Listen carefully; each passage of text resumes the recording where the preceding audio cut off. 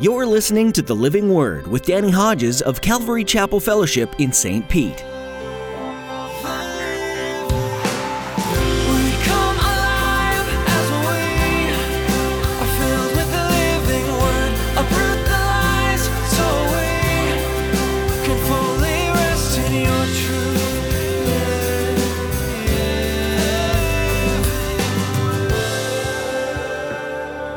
Tragedy, the height of injustice, because he, a man of God, motivated by the love of God, told these wretched people the truth in order to save their soul from eternal damnation.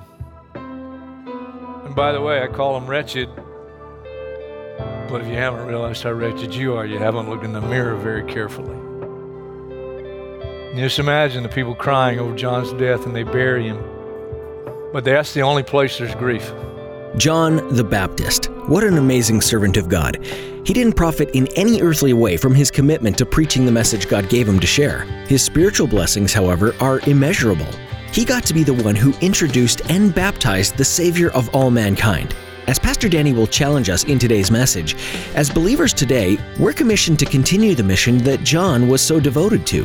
We bring a message of life through surrender and repentance. Now here's Pastor Danny in the book of Mark chapter 6, as he begins his message, a message of repentance. To every nation, for all generations, together in love, we'll move mountains by faith, until all have tasted, seen, and heard the power of the living word. The power of the living word. The power of the living word. Mark chapter 6, the middle of verse 6 is where we left off. Then Jesus went around teaching from village to village. Calling the 12 to him, he sent them out 2 by 2 and gave authority to them over evil spirits. These were his instructions. Take nothing for the journey except a staff, no bread, no bag, no money in your belts. Wear sandals, but not an extra tunic. The idea is you're going out by faith. Whenever you enter a house, stay there until you leave that town. And if any place will not welcome you or listen to you, shake the dust off your feet when you leave as a testimony against them. That was just kind of a common thing they would do, and especially in that culture. Not that it's wrong to do it now, but it was kind of like, okay, you won't receive it. Here's the dust. We're leaving you in the dust. They went out and preached that people should repent. That was their message. It means to turn. Literally, it's turning from the way you're going and turn to God. That's what repentance is. That's what it means. That's what they preached. They drove out many demons. They anointed many sick people with oil and healed them. Now, just a quick word on that verse. It's my strong conviction based on Scripture that this was not only a special time in history, there was a special anointing on these guys. I'm not saying at all that we don't have power over evil spirits and that men and women today in the church don't have special anointing. I'm not saying that at all. But this was a special time, and they were going out and they were to, by the miracles they performed, authenticate the message about Jesus. And we're told that in the New Testament. And of course, when you think about guys like the Apostle Paul, who would come along in the extraordinary anointing because he did extraordinary miracles. That's what we read. And yet, he had a physical infirmity that was in the will of God that God chose not to heal. His own right-hand guy, Timothy, had oft infirmities that God did not heal. And so when you put all those scriptures together, there was a special anointing. And it was a healing ministry and a miracle ministry, but it was authenticating the message. And some of these very guys that were used in those ministries suffered themselves with physical things that in the will of God, they weren't healed in this life. Well, these guys are going out and they're preaching repentance and miracles are happening. And verse 14, King Herod heard about this, for Jesus' name had become well known. Some were saying, John the Baptist has been raised from the dead. That's why miraculous powers are at work in him. And they're talking about Jesus. And some are saying he's John the Baptist, risen from the dead. That's why all the miracles are happening. Well, what's ironic, especially about that, and them thinking it's John the Baptist, is John the Baptist never performed a miracle. That's what the New Testament tells us. He never performed a miracle. Everything he said about Jesus, it says, was true, but he never performed a miraculous sign. And yet, he was conceived in the power of the Holy Spirit, and his conception was on his life. And he came in the power and the spirit of Elijah, who did amazing miracles. So it's not always the miracle as the manifestation of the power. Sometimes it's just the message. What was John's message? Repent, for the kingdom of heaven is at hand.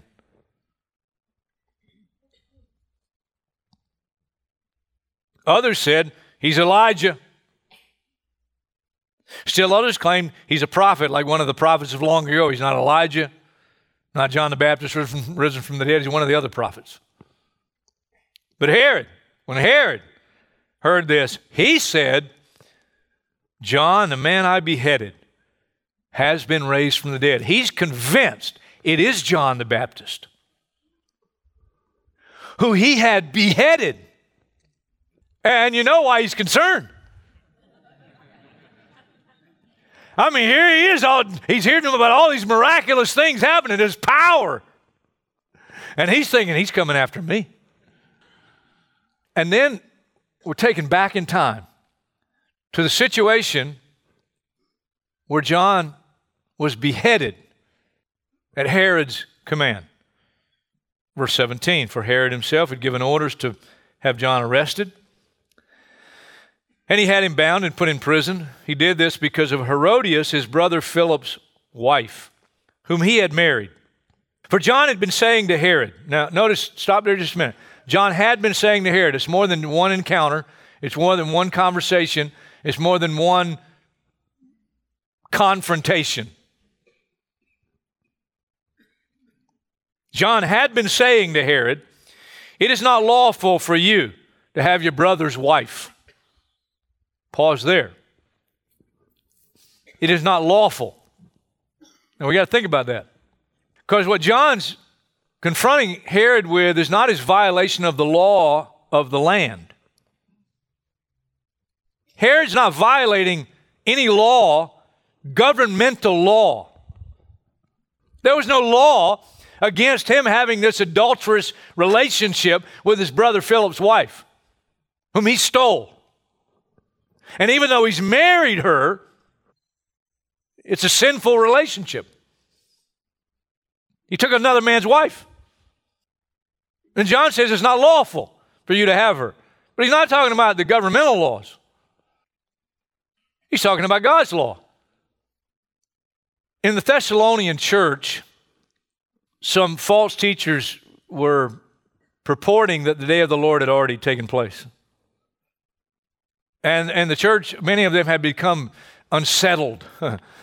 And there were some actually letters written supposedly from the Apostle Paul or one of his ministry associates saying that the day of the Lord had already come.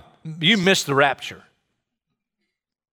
And 2 Thessalonians opens by Paul saying, don't be easily unsettled about some report or letter supposedly have come from us saying that the day of the Lord has already come.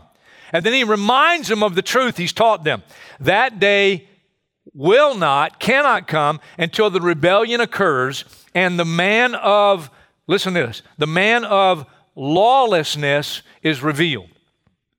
And that's one description there of several descriptions for the Antichrist. And he's called there the man of lawlessness. Why? Because he does whatever he wants. And he certainly doesn't care about God's law. Because ultimately, he's going to proclaim himself to be God. And because he's God, I can do anything I want. I'm God. But he's called there the man of lawlessness. That's interesting because another scripture says simply this, that sin is lawlessness. Folks, reminder, that's why in our own country, our own leaders, many of them, enough of them that they've agreed that it's unlawful to have God's laws in public places. Why don't they want that? Well, it might be because, hey, maybe there's some of those laws they really don't want to hear on a regular basis. Especially the one, thou shalt not lie. Thou shalt not lie in Washington.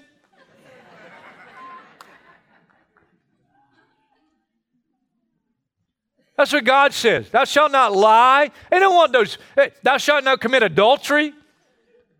They don't want to hear that. Why? Because that's God's law. And we don't want to be restricted by God's law. I want to do what I want to do. And if lying serves my purpose, I'm going to lie.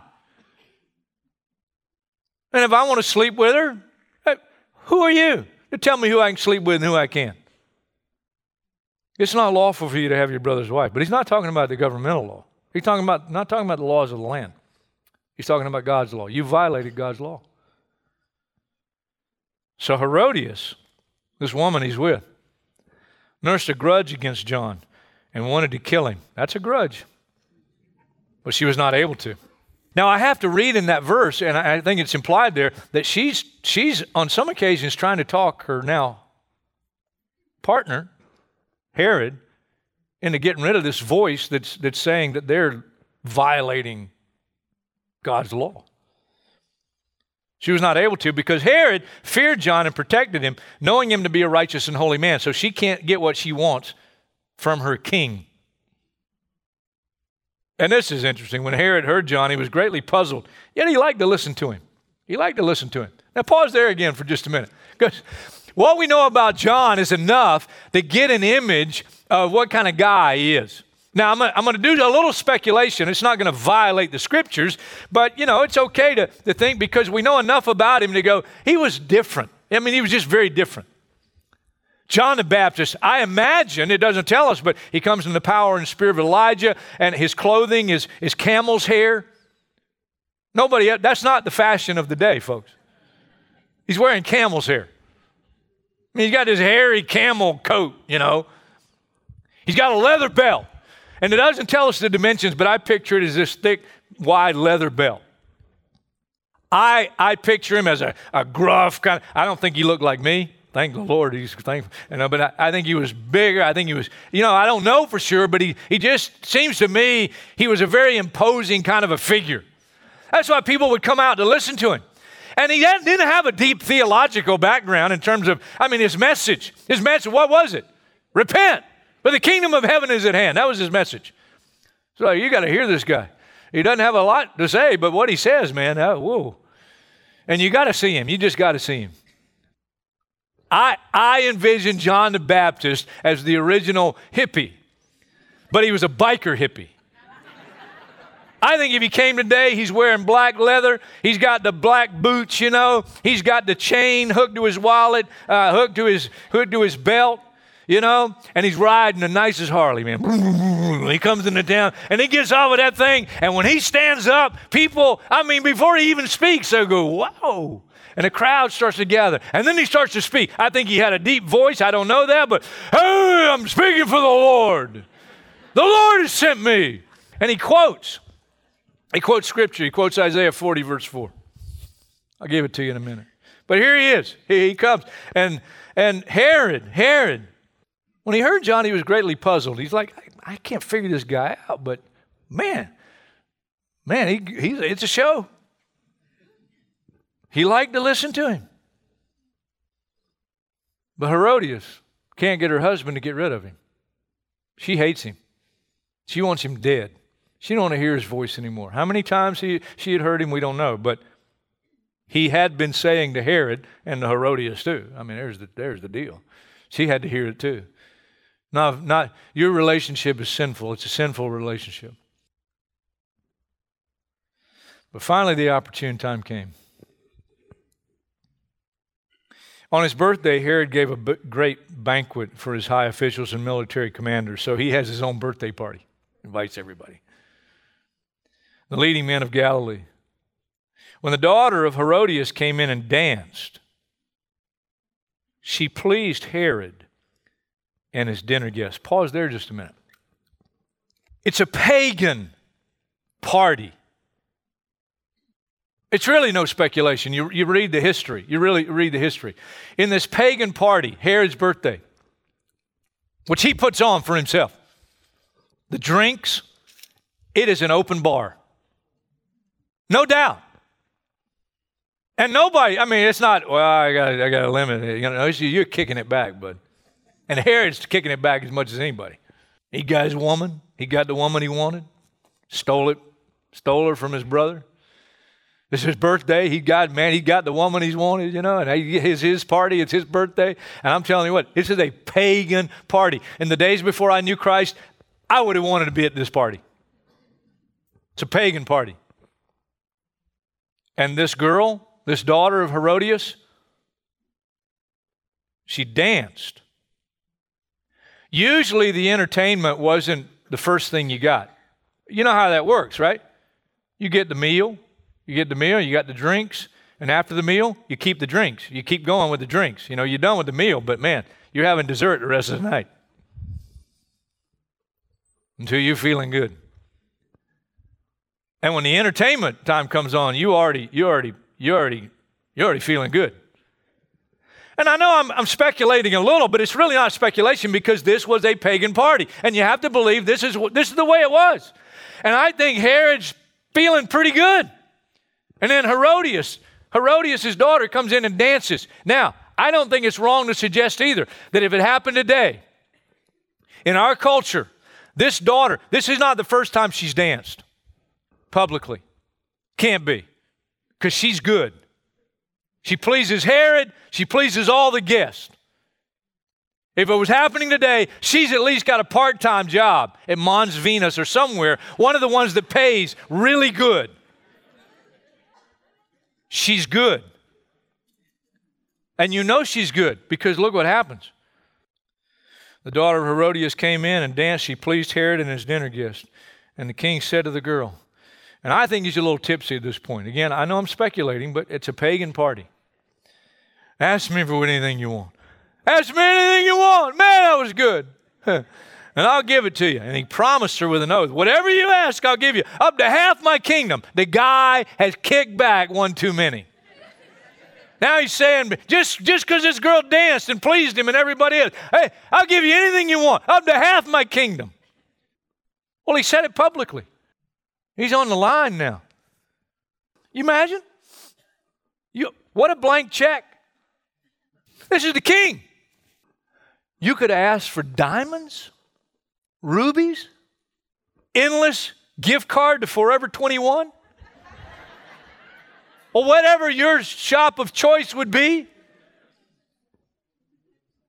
Trip around the world. What a blank check. I don't know how old this girl is, but she and her mother, they're close, which tells me why she danced so good. The apple don't fall far from the tree. Her mother's a pagan in an adulterous relationship, and it looks like her daughter is headed down the same road. And so she goes to mom, and she says, what shall I ask for? Sweetie, ask for the head of John the Baptist. And once the girl hurried into the king with a request, I want you to give me right now the head of John the Baptist on a platter. The king was greatly distressed. It's a strong Greek word. He gulped. Well, because of his oaths and his dinner guest, he did not want to refuse her. So he immediately sent an executioner with orders to bring John's head. The man went, beheaded John in the prison, and brought back his head on a platter. He presented it to the girl, and she gave it to her mother. Did I tell you this is a pagan party? This is more pagan than you and I have been to. On hearing of this, John's disciples came and took his body and laid it in a tomb. And you better know there were some tears shed in the church at John's death. Tragedy. The height of injustice. Because he, a man of God, motivated by the love of God, told these wretched people the truth in order to save their soul from eternal damnation. And by the way, I call them wretched, but if you haven't realized how wretched you are, you haven't looked in the mirror very carefully. And just imagine the people crying over John's death and they bury him. But that's the only place there's grief. The party went on. It wasn't Herod's last party. Matter of fact, there's one person at that party, and the party all of a sudden got more exciting than ever. Because finally, Herodias got what she wanted. She didn't have to hear John's voice anymore. She didn't have to be confronted anymore by his relentless preaching. But she had violated God's law. And she's living in sin. She didn't have to hear him anymore. And I don't know. Did his voice echo in her sleep? Did she have nightmares? I don't know. We aren't told. I don't know. Did it happen for a while and then she just go on with her life and finally she became so callous that even though God's still trying to speak to her, she's insensitive? I don't know. But here's the truth. We're talking about real people here. This is not fictional stuff we're reading about. This is historical stuff. This is a real person who lived, one of the Herods, who really did steal his brother's wife, who really did throw this party, and there were people at the party. We don't have the names. We don't know who they were, his military officials. It was a big party. And everybody, listen carefully, everybody at that party in that day that never heeded the message of repentance and who did not put their faith in Jesus Christ, who everybody knew about now. Let me read again. Herod heard about this, for Jesus' name had become well known. You know Jesus' name. You know that he came and that he died and that he was buried and that he rose again. You know the message. You got it. Some of us have heard it time and time and time and time and time and time and time again.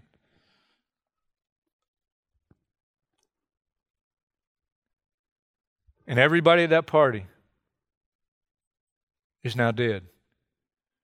And everyone at that party that never repented in this life and received Christ as Lord and Savior is right now in a place called hell. And unfortunately, it's such a shame in the church of Jesus Christ. You don't hear about hell much anymore, but I'm telling you right now, hell's a real place.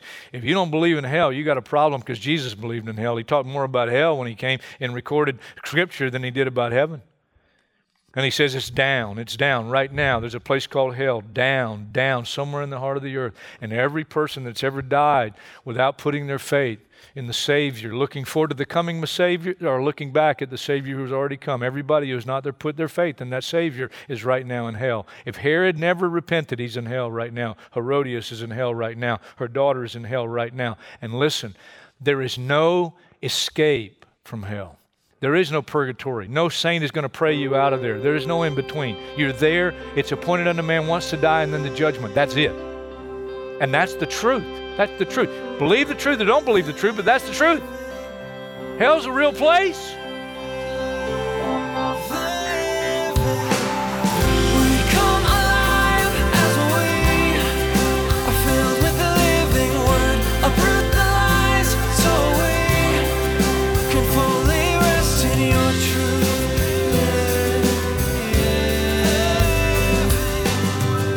Thanks for joining Pastor Danny today as he walks us through the book of Mark. This New Testament gospel book conveys a fast-paced progression of events that occurred during Jesus' ministry. It's almost as if the writer intended to communicate that Jesus was continually forward-thinking toward the cross and his mission and purpose here on earth. In Mark 10:45, it says, "Even the Son of Man did not come to be served, but to serve, and to give his life a ransom for many."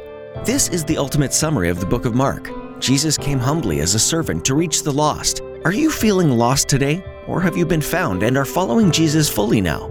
No matter what your answer is, we'd love to hear from you. Our email address is info@ccfstpete.church. Let us know how you heard about the Living Word and how we can be praying for you. That address again is info@ccfstpete.church. If you're in the St. Petersburg area, come join us and hear from Pastor Danny at Calvary Chapel Fellowship. We're holding services each Saturday at 6 p.m. and Sunday mornings at 9 and 11 a.m. You'll find all the information you need on our website, ccfstpete.church. Thanks for tuning in, and we hope that you'll join us again for our next edition, right here on the Living Word.